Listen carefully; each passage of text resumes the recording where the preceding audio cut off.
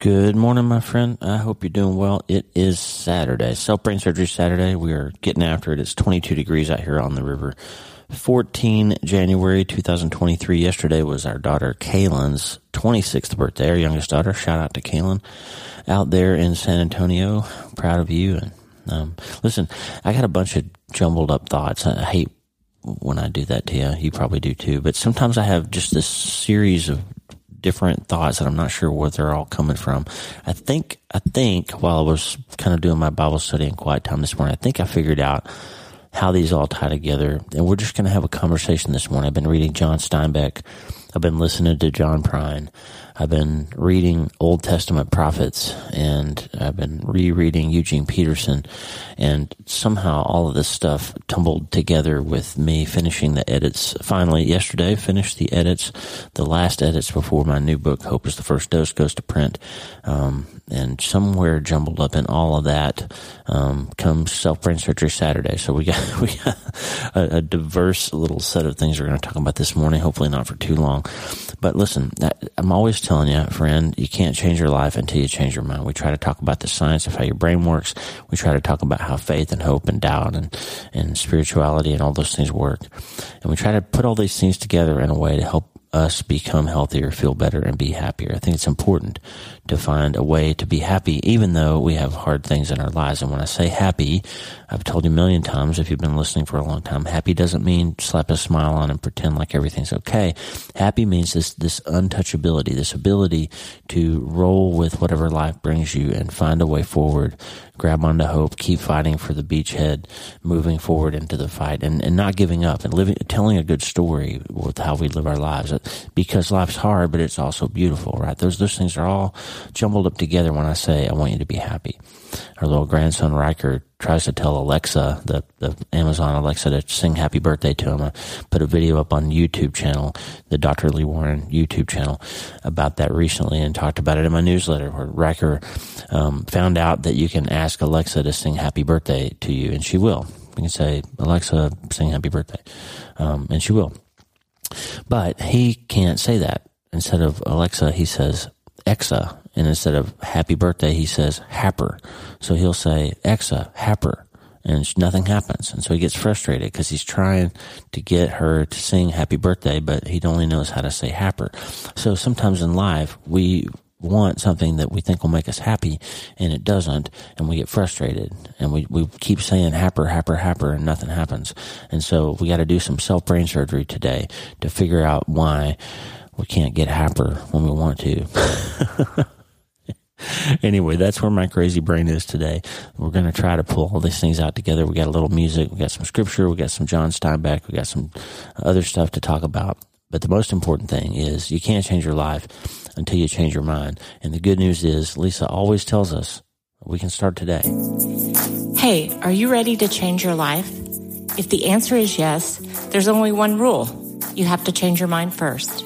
And my friend, there's a place where the neuroscience of how your mind works smashes together with faith, and everything starts to make sense.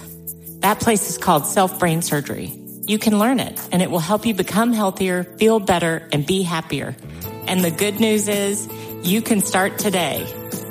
Thanks, Lisa. Hey, so glad to have you listening today. I'm Dr. Lee Warren, and I live in Nebraska in the United States of America with my incredible wife, Lisa, my father-in-law, Tata, and the super pups, Harvey and Lewis.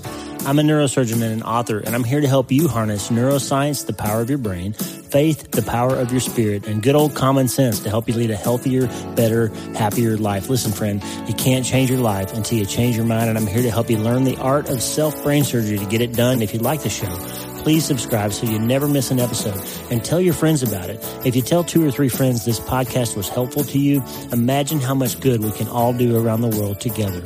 I'm Dr. Lee Warren, and I'm here to help you change your mind so you can change your life. Let's get after it. All right. So I told you I've been reading John Steinbeck. I'm always kind of toying with the idea of adding fiction to my repertoire of things that I write. And I read so much nonfiction, and I write nonfiction all the time, that sometimes the Randy Alcorn has taught me that sometimes the best way to tell a story is to tell it with fiction. And so once in a while I'll go read a great novel or something from the past and just try to get my head around whether or not I can actually tell a story that's not memoir, that's not about me, but make something happen so that you can see a bigger truth with what I'm trying to convey. And so John Steinbeck wrote a novel called Sweet Thursday. It was kind of a parody, almost a comedic back end to his really important book, Cannery Row. And of course, if you read Cannery Row, you probably did in school. If you're my age or older, some of those books were required reading in school. And Cannery Row was really about the waste of the processing industry, food processing industry, and how people had pillaged the ocean and, really had made a mess of things and were running out of resources and all of that. Well, Sweet Thursday is sort of back in the Cannery Row area in California, and it's post-World War II, and everything's changed. Everybody's different. So a lot of people are missing. A lot of people died in the war. A lot of people have moved away, and everybody that's still there is different. Everything has changed. And there's a scene in Sweet Thursday where two characters, Doc and Mac, are having a conversation. They're drinking bourbon, which Steinbeck calls Old Tennis Shoes, which is a brand name that he made up, obviously, because that's sort of what bourbon tastes like, apparently, Old Tennis Shoes. Anyway, they're having this conversation, Doc and Mac, and they're remembering this guy, this Asian American guy who used to run a store there that they all got their supplies from, and his name was Lee Chong. And they were remembering all the things about Lee Chong that they loved and hated, and they were having a conversation about him, but he wasn't there anymore. So they were remembering something and someone that had happened in the past, and they were having a conversation. Here's what Steinbeck wrote. Over Doc and Mac, a golden melancholy settled like autumn leaves, melancholy concocted equally of old tennis shoes, the bourbon, and old times, of friends lost and friends changed. And both of them knew they were avoiding one subject, telling minor stories to avoid a major one. But at last they were dry, and their subject confronted them. They volleyed Lee Chong back and forth, and their memories built virtues that would have surprised him. And cleverness and beauty, too. Out of their memories there emerged a being scarcely human, a dragon of goodness and an angel of guile. In such a way are the gods created. This idea that they were batting this guy back and forth and creating a person out of him, out of his memory, that wasn't reminiscent of the real person at all. Right? And then I thought, wow, we really do that.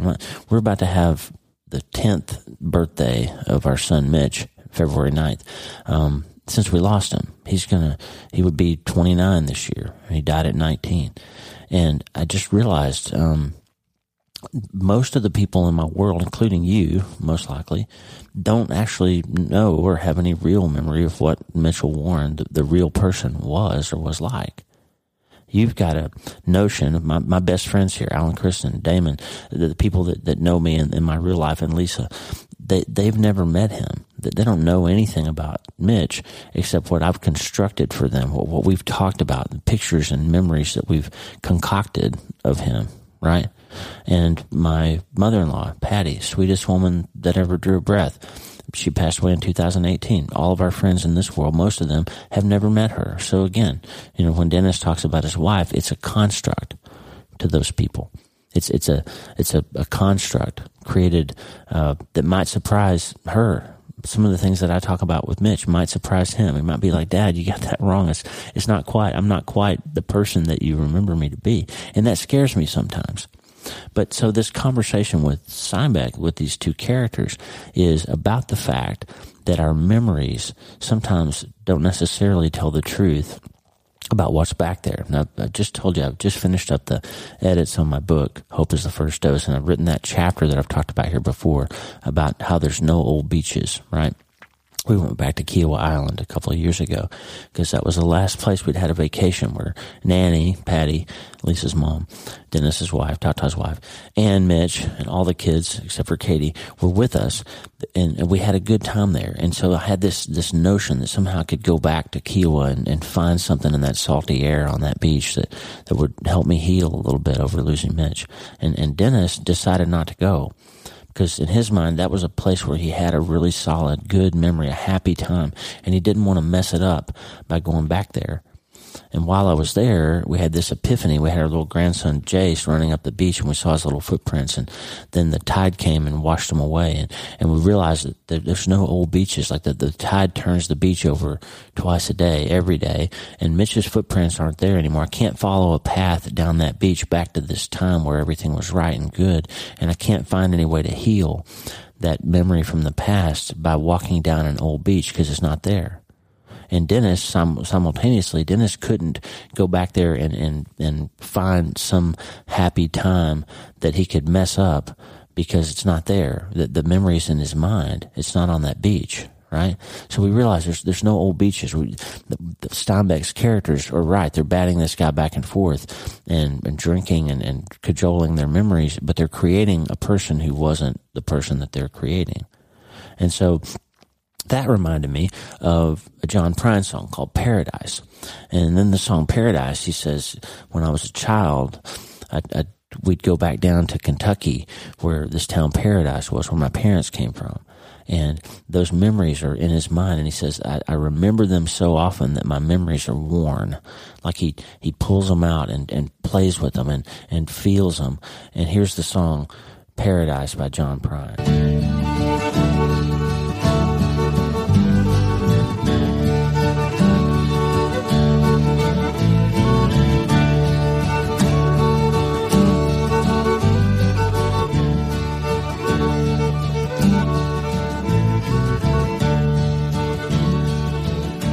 When I was a child, my family would travel down to western Kentucky, where my parents were born. And there's a backwards old town that's often remembered so many times that my memories are worn. And Daddy, won't you take me back to Muhlenberg County, down by the Green River, where paradise lay. Well, I'm sorry, my son, but you're too late in asking. Mr. Peabody's coal train has hauled it away. Well, sometimes we travel right down the Green River to the abandoned old prison down by Adrie Hill, where the air smelled like snakes and we'd shoot with our pistols. But empty pop bottles was all we would kill. And Daddy, won't you take me back to Muhlenberg County, down by the Green River, where paradise lay.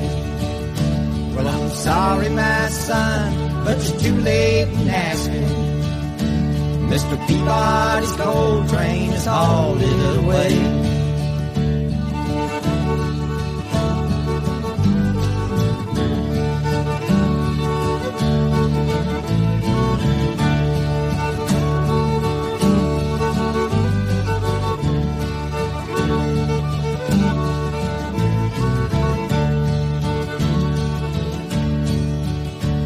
Then the coal company came with the world's largest shovel, and they tortured the timber and stripped all the land.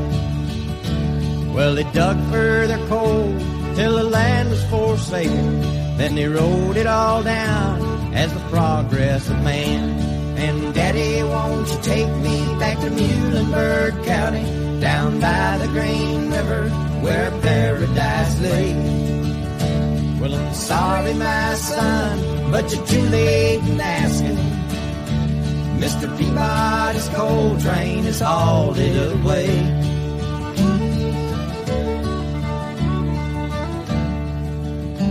When I die, let my ashes float down the Green River.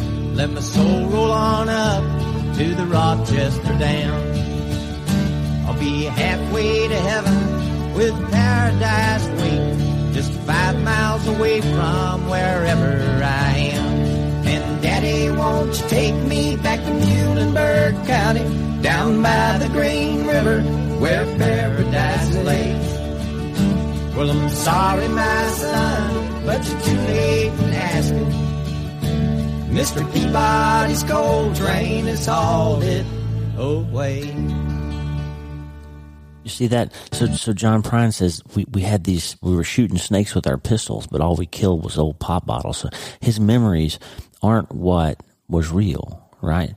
So he can't go back and he can't fix anything back there. He can't go back to paradise because Mr. Peabody's coal company hauled it away. The train has taken that place and that time isn't there anymore. There's no old beaches.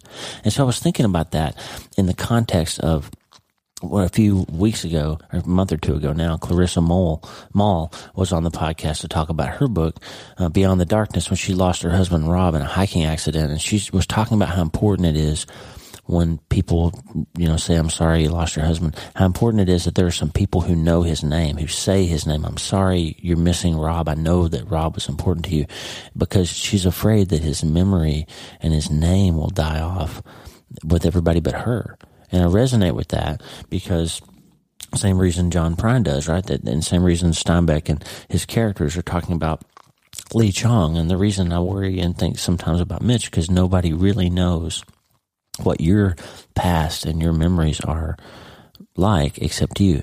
And the longer you go back there and keep trying to force your memories to do something for you, the less realistic they're getting.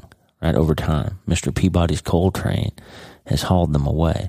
There's this whole chapter, the book of Joel in the Old Testament is 3 chapters, and it's about this terrible locust invasion that came and destroyed the land, and like completely destroyed the land. They were in famine and peril, and everything was lost, and they were mourning. The people were mourning because this horrible, invasive locust storm had come.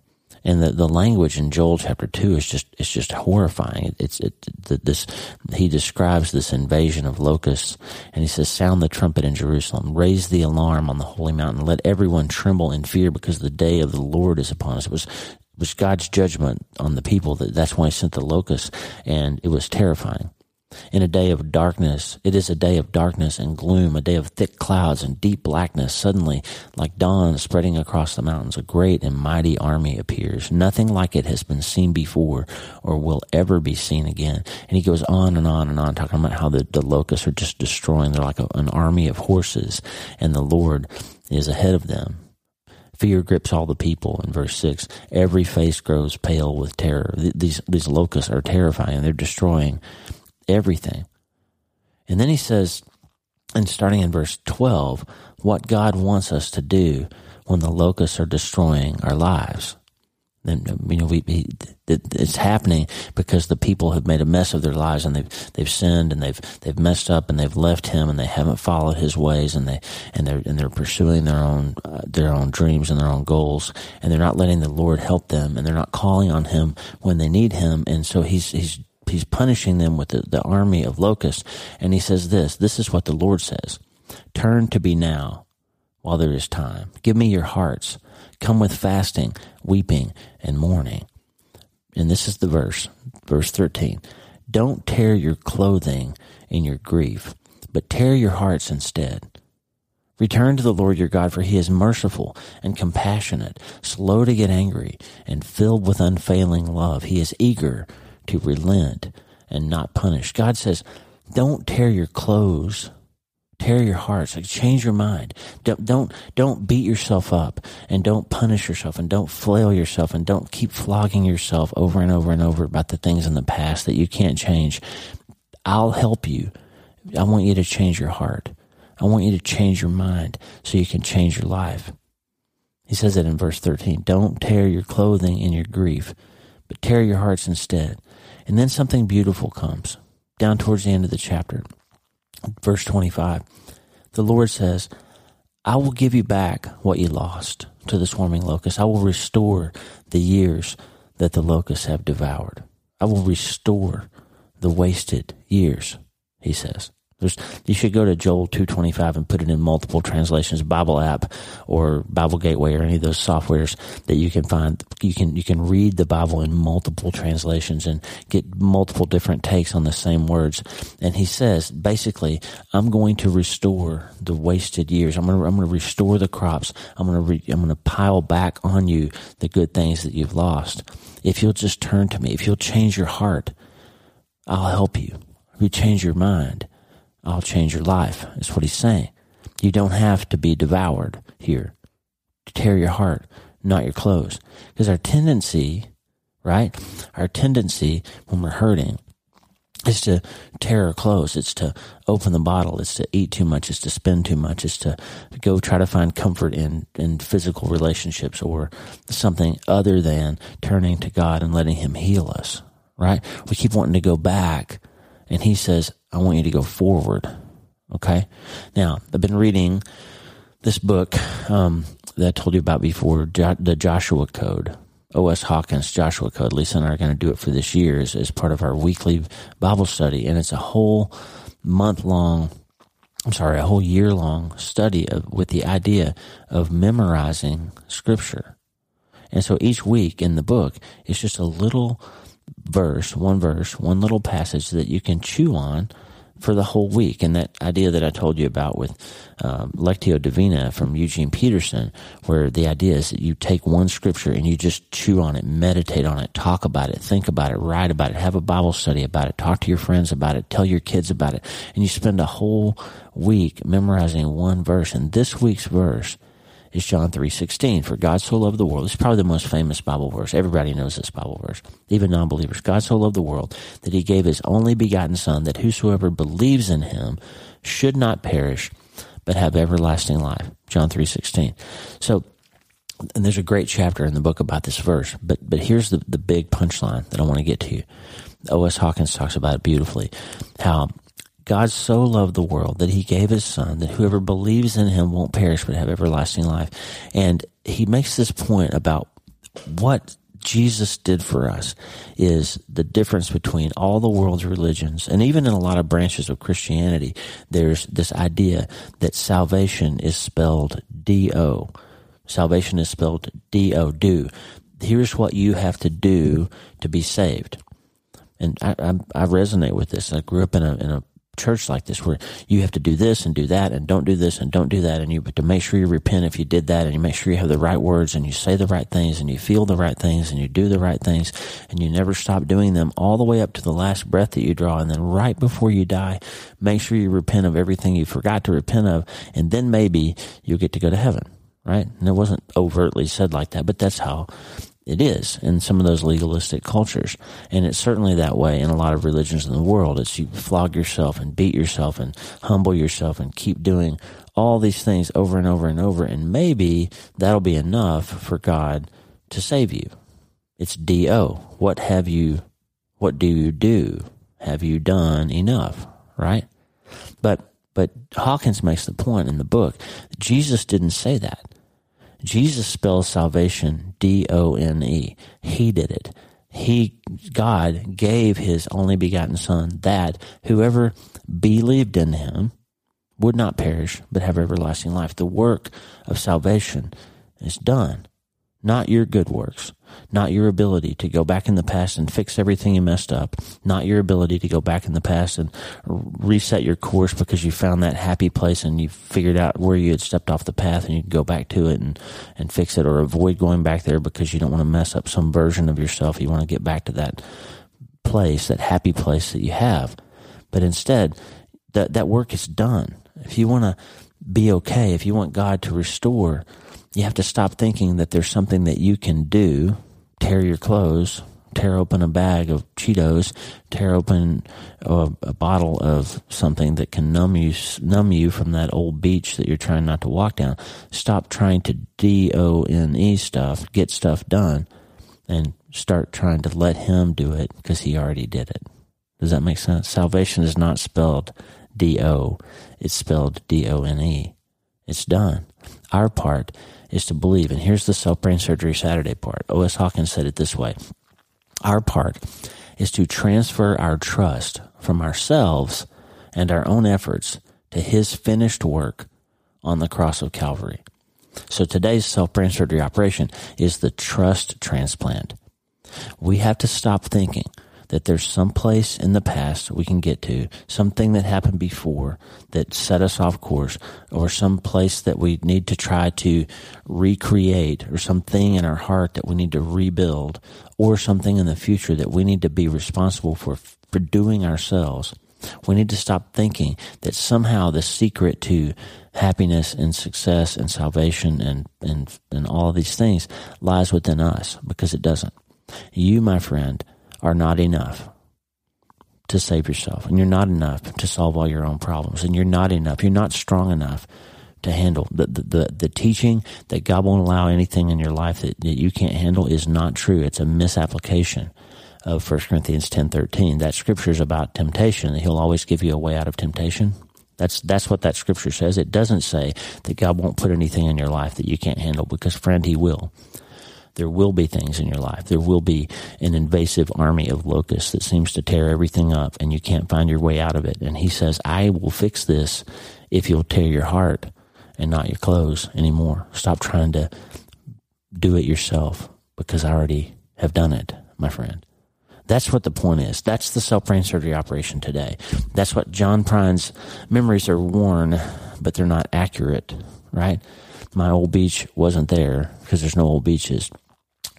The idea that we can find some way in the past to finally go back and get it all right and move forward, or we can undo some things that we've done, or that we can avoid something in the past that we want to protect. None of those things are true. None of those past memories are accurate. We have to look forward. Remember, we talked about in November, Isaiah 43, see, I'm doing a new thing. Can you not perceive it? He says, forget the former things. Forget the former things. I'm doing something new. I'm making a way where there has been no way. I'm making streams in the desert. I'm opening up a door for you. I want this to be, Jesus said in Luke, the year of the Lord's favor for you. And I told you we're doing a 21-day fast with our church, our former church in Alabama. And you know, it hasn't been perfect. I haven't perfected it yet. A 21-day fast is hard to do.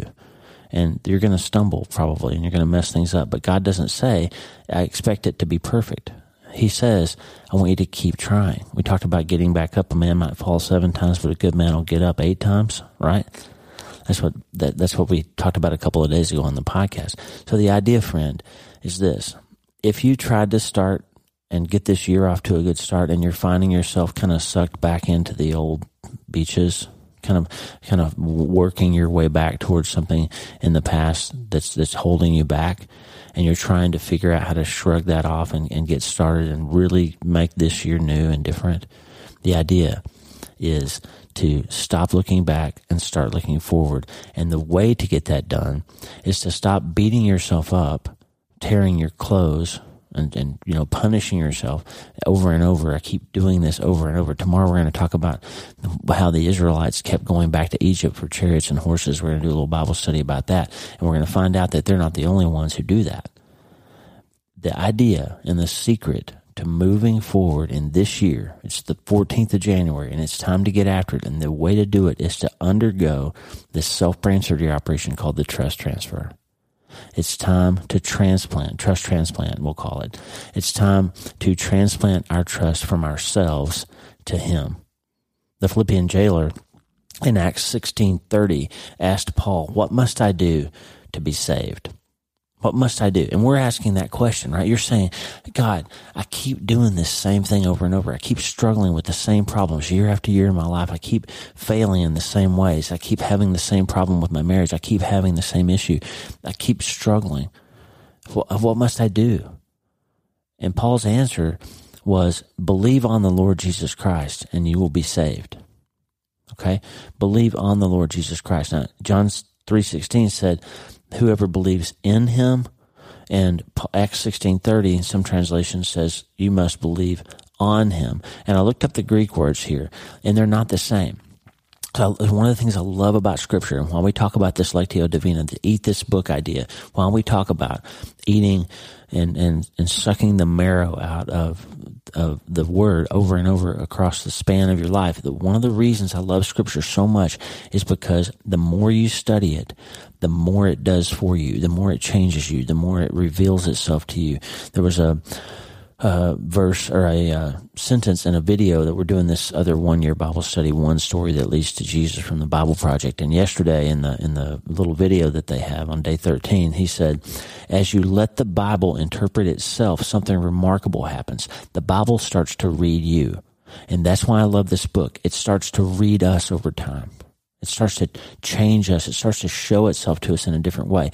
And what I'm going to share with you right now is these 2 words that are translated differently in the New Testament. When John says, God so loved the world that he gave his only begotten Son, that whoever believes in him will not perish but have eternal life. And Paul says in Acts 16:30, a different word that's sometimes translated, instead of believe in him, he says believe on the Lord Jesus Christ. They're different words, and they have different connotations. And here's the difference. You can believe in something. You can believe in John Wayne, that he was an actor that lived and died, and you can believe that, and it's true, but he can't save you. He can't, that intellectual agreement with something that's true isn't enough to impact your life in a saving way, in a positive way, right?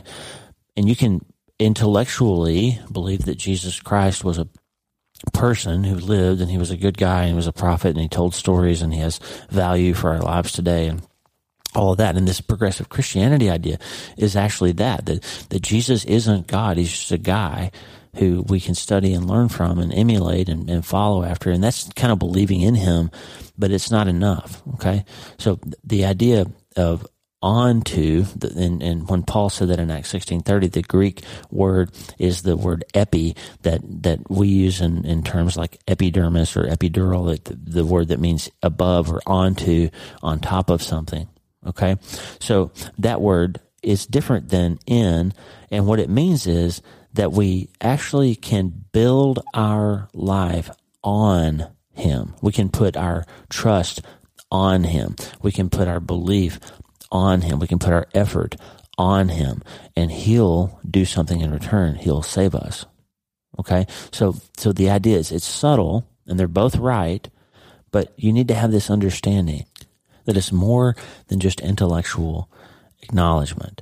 You are ready to transfer the trust of who calls the shots and who is in charge and who is Lord of your life onto him. And he says, my yoke is easy, my burden is light. If you're tired of being so tired, the secret is to trust in him. And tomorrow we're going to talk about don't go back down to Egypt for chariots and horses. And Eugene Peterson's book, Run with the Horses, has inspired me to talk again about this idea because it's so important. And my Bible study tomorrow morning is going to be about that, and we're going to talk about it. But today, I just wanted to tell you that there's a lot of pain and loss each of us have in the past. And we build those people that we've lost up into people that they might not have been, good or bad. We blame them for everything. Maybe you had a strained relationship with your mom or your dad or your brother or somebody, and you're now struggling with something in your life, and in your brain, you're building it up to where all of your issues in your life came from that person, and it's their fault. And you're batting that back and forth, and you're creating a straw man that somebody else in the past is responsible for what's happening to you right now. And I'm just here to tell you, friend, if you're not actively being abused by somebody today, then you need to find a way to heal from the abuse that you suffered, because the problems that you have going forward are not all that person's fault. Now you got your own decisions to make. Now that sounds harsh. I'm not saying that there's not trauma that has to be healed. There is. There's things that have happened in the past that definitely need to be healed from. But God says, don't tear your clothes, tear your heart. Let me heal you. I'll restore everything you think you've lost. But to get there, you have to stop trusting in the problem that you had, and that's the cause of your future issues, more than you trust in his ability to heal them. You have to stop trusting in the past more than you trust in the promise. Okay? You have to stop believing that there's something in the past that's dictating your future, or that there's something in the past that can help you more than what you have now, because it's not true. Forget the former things, he says, and look forward. And if you think that somebody in your past that you've lost was the key to your future happiness, that you can't be happy now because you lost your husband to glioblastoma, that you can't find a way forward because this thing happened and your dad died. We got 2 emails this week, one from a woman whose son had committed suicide, one from a man whose dad committed suicide when he was a little boy. And both of them talked about the thing that turned their lives around was somebody else who pointed them to Christ and showed them the sufficiency of him, even in the absence of the person that they lost. Clarissa Mall talked about how God has a plan for her and her 4 children that's different now because they've lost their dad, her husband, Rob. So obviously their future isn't going to be heavily influenced by his ongoing presence in their lives. So they've got a new life and a new plan that has to not involve him because he's not there anymore. So if you want to go forward in your life, you can't take the past with you, except in the ways that it's instructed you. It can be a teacher, but it can't be a compass anymore. God's got to be that for you, friend. So it's time to stop thinking that we can do it, we can do something ourselves and get there. We can't, because the work of salvation is done, and now it's time to let him lay out a path for us, because he's got a plan, a promise, a purpose, a path for you that's better than anything you can get to on your own. And if you let him direct your steps, he says, I am ready to stop this horde of locusts from chewing up any more of your life. I'm ready to help you get over this dependence to alcohol or drugs or television or sex or pornography or whatever. I'm ready to help you get through that. It's time, but you've got to change your mind. You've got to change your heart, he says. Stop tearing your clothes about it, because that's what happens. You mess up your fast. You mess up this time I promised I was going to stop gambling. I promised I was going to stop doing this. I promised I was going to stop doing that. And I can't even keep a promise to myself. And if you're sick of that, then the way forward, friend, is to stop just tearing your clothes over it and then finding yourself back in the situation tonight. The way forward is to tear your heart, to change your mind so you can change your life. He promises to restore those wasted years. I'm going to play you a song now from a band that we used to listen to, a worship band called Watermark. They're not together anymore. It's a husband and wife, and they're both still working, but they don't record and tour together. They've raised a family and all those things. But there's a song from Watermark several years ago. It's one of the first worship songs Lisa and I ever sang together when we did worship music way back in the day, and it's called Mended. And the lyrics say, you repair all that we have torn apart, and you unveil a new beginning in our hearts, and we stand grateful for all that's been left behind and all that goes before us. You've got all things suspended, all things connected. Nothing was forgotten, because your love is perfect, and you're our healer, and you know what's broken, and we're not a mystery to you. We'll dance because you restore the wasted years, and you'll sing all over all our coming fears. And we'll stand grateful for all that has been left behind and all that goes before us. Do you see that? So God says, I want to stop this horde of locusts from doing any further damage in your life. I want to help you put this bottle down. I want to help you change your brain. I want to help you get healthier. I want to help you repair and restore relationships. I want to help you find the fact that I have done this work for you so that you can move forward into the plan that I have for you. The purpose I have for you, the passions and the promises and the applause of heaven and the great cloud of witnesses when you finally let go of those things that are holding you back, friend.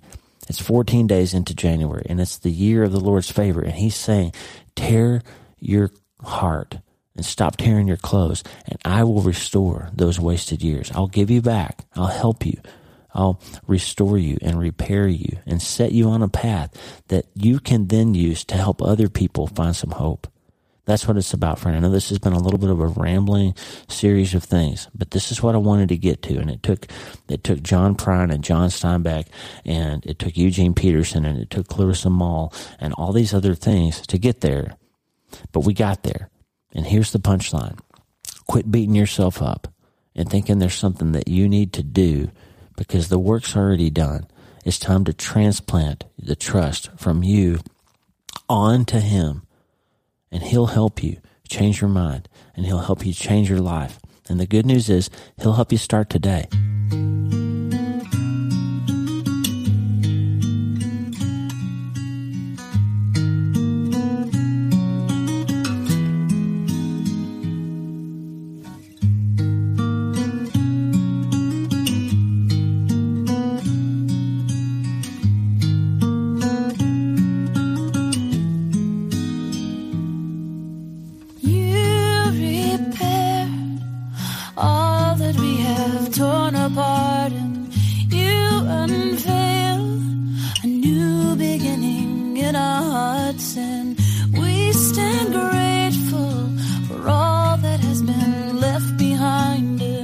All that goes before suspended, all things connected, nothing was forgotten, 'cause your love is perfect. You are a healer, and you know what's broken. We're not a mystery to you. To you, oh Lord, to you.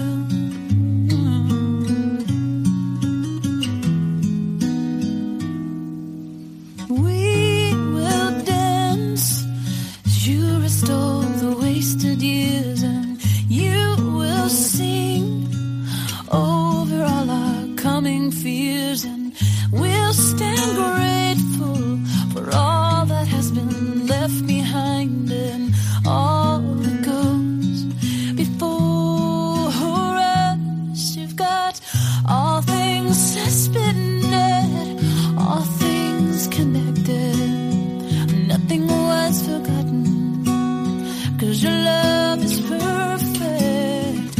You are a healer, and you know what's broken, and we're not a mystery to you.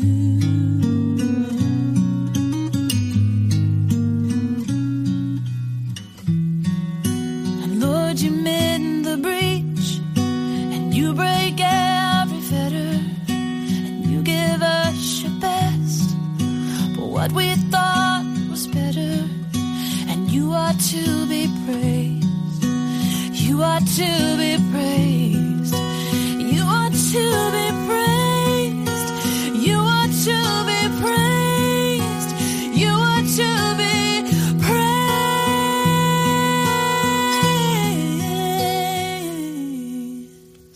You've got all things suspended, all things connected, nothing was forgotten, 'cause your love is perfect. You are a healer, and you know what's broken, and we're not a mystery to you. To you, oh Lord, mender of the breach.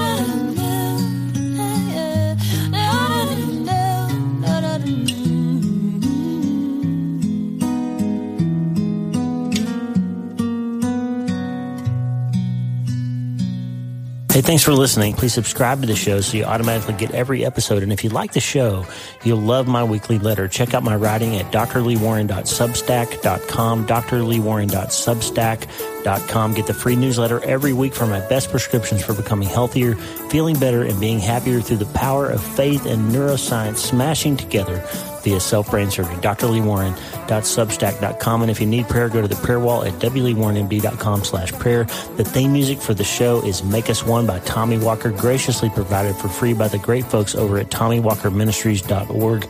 Check it out and consider supporting them.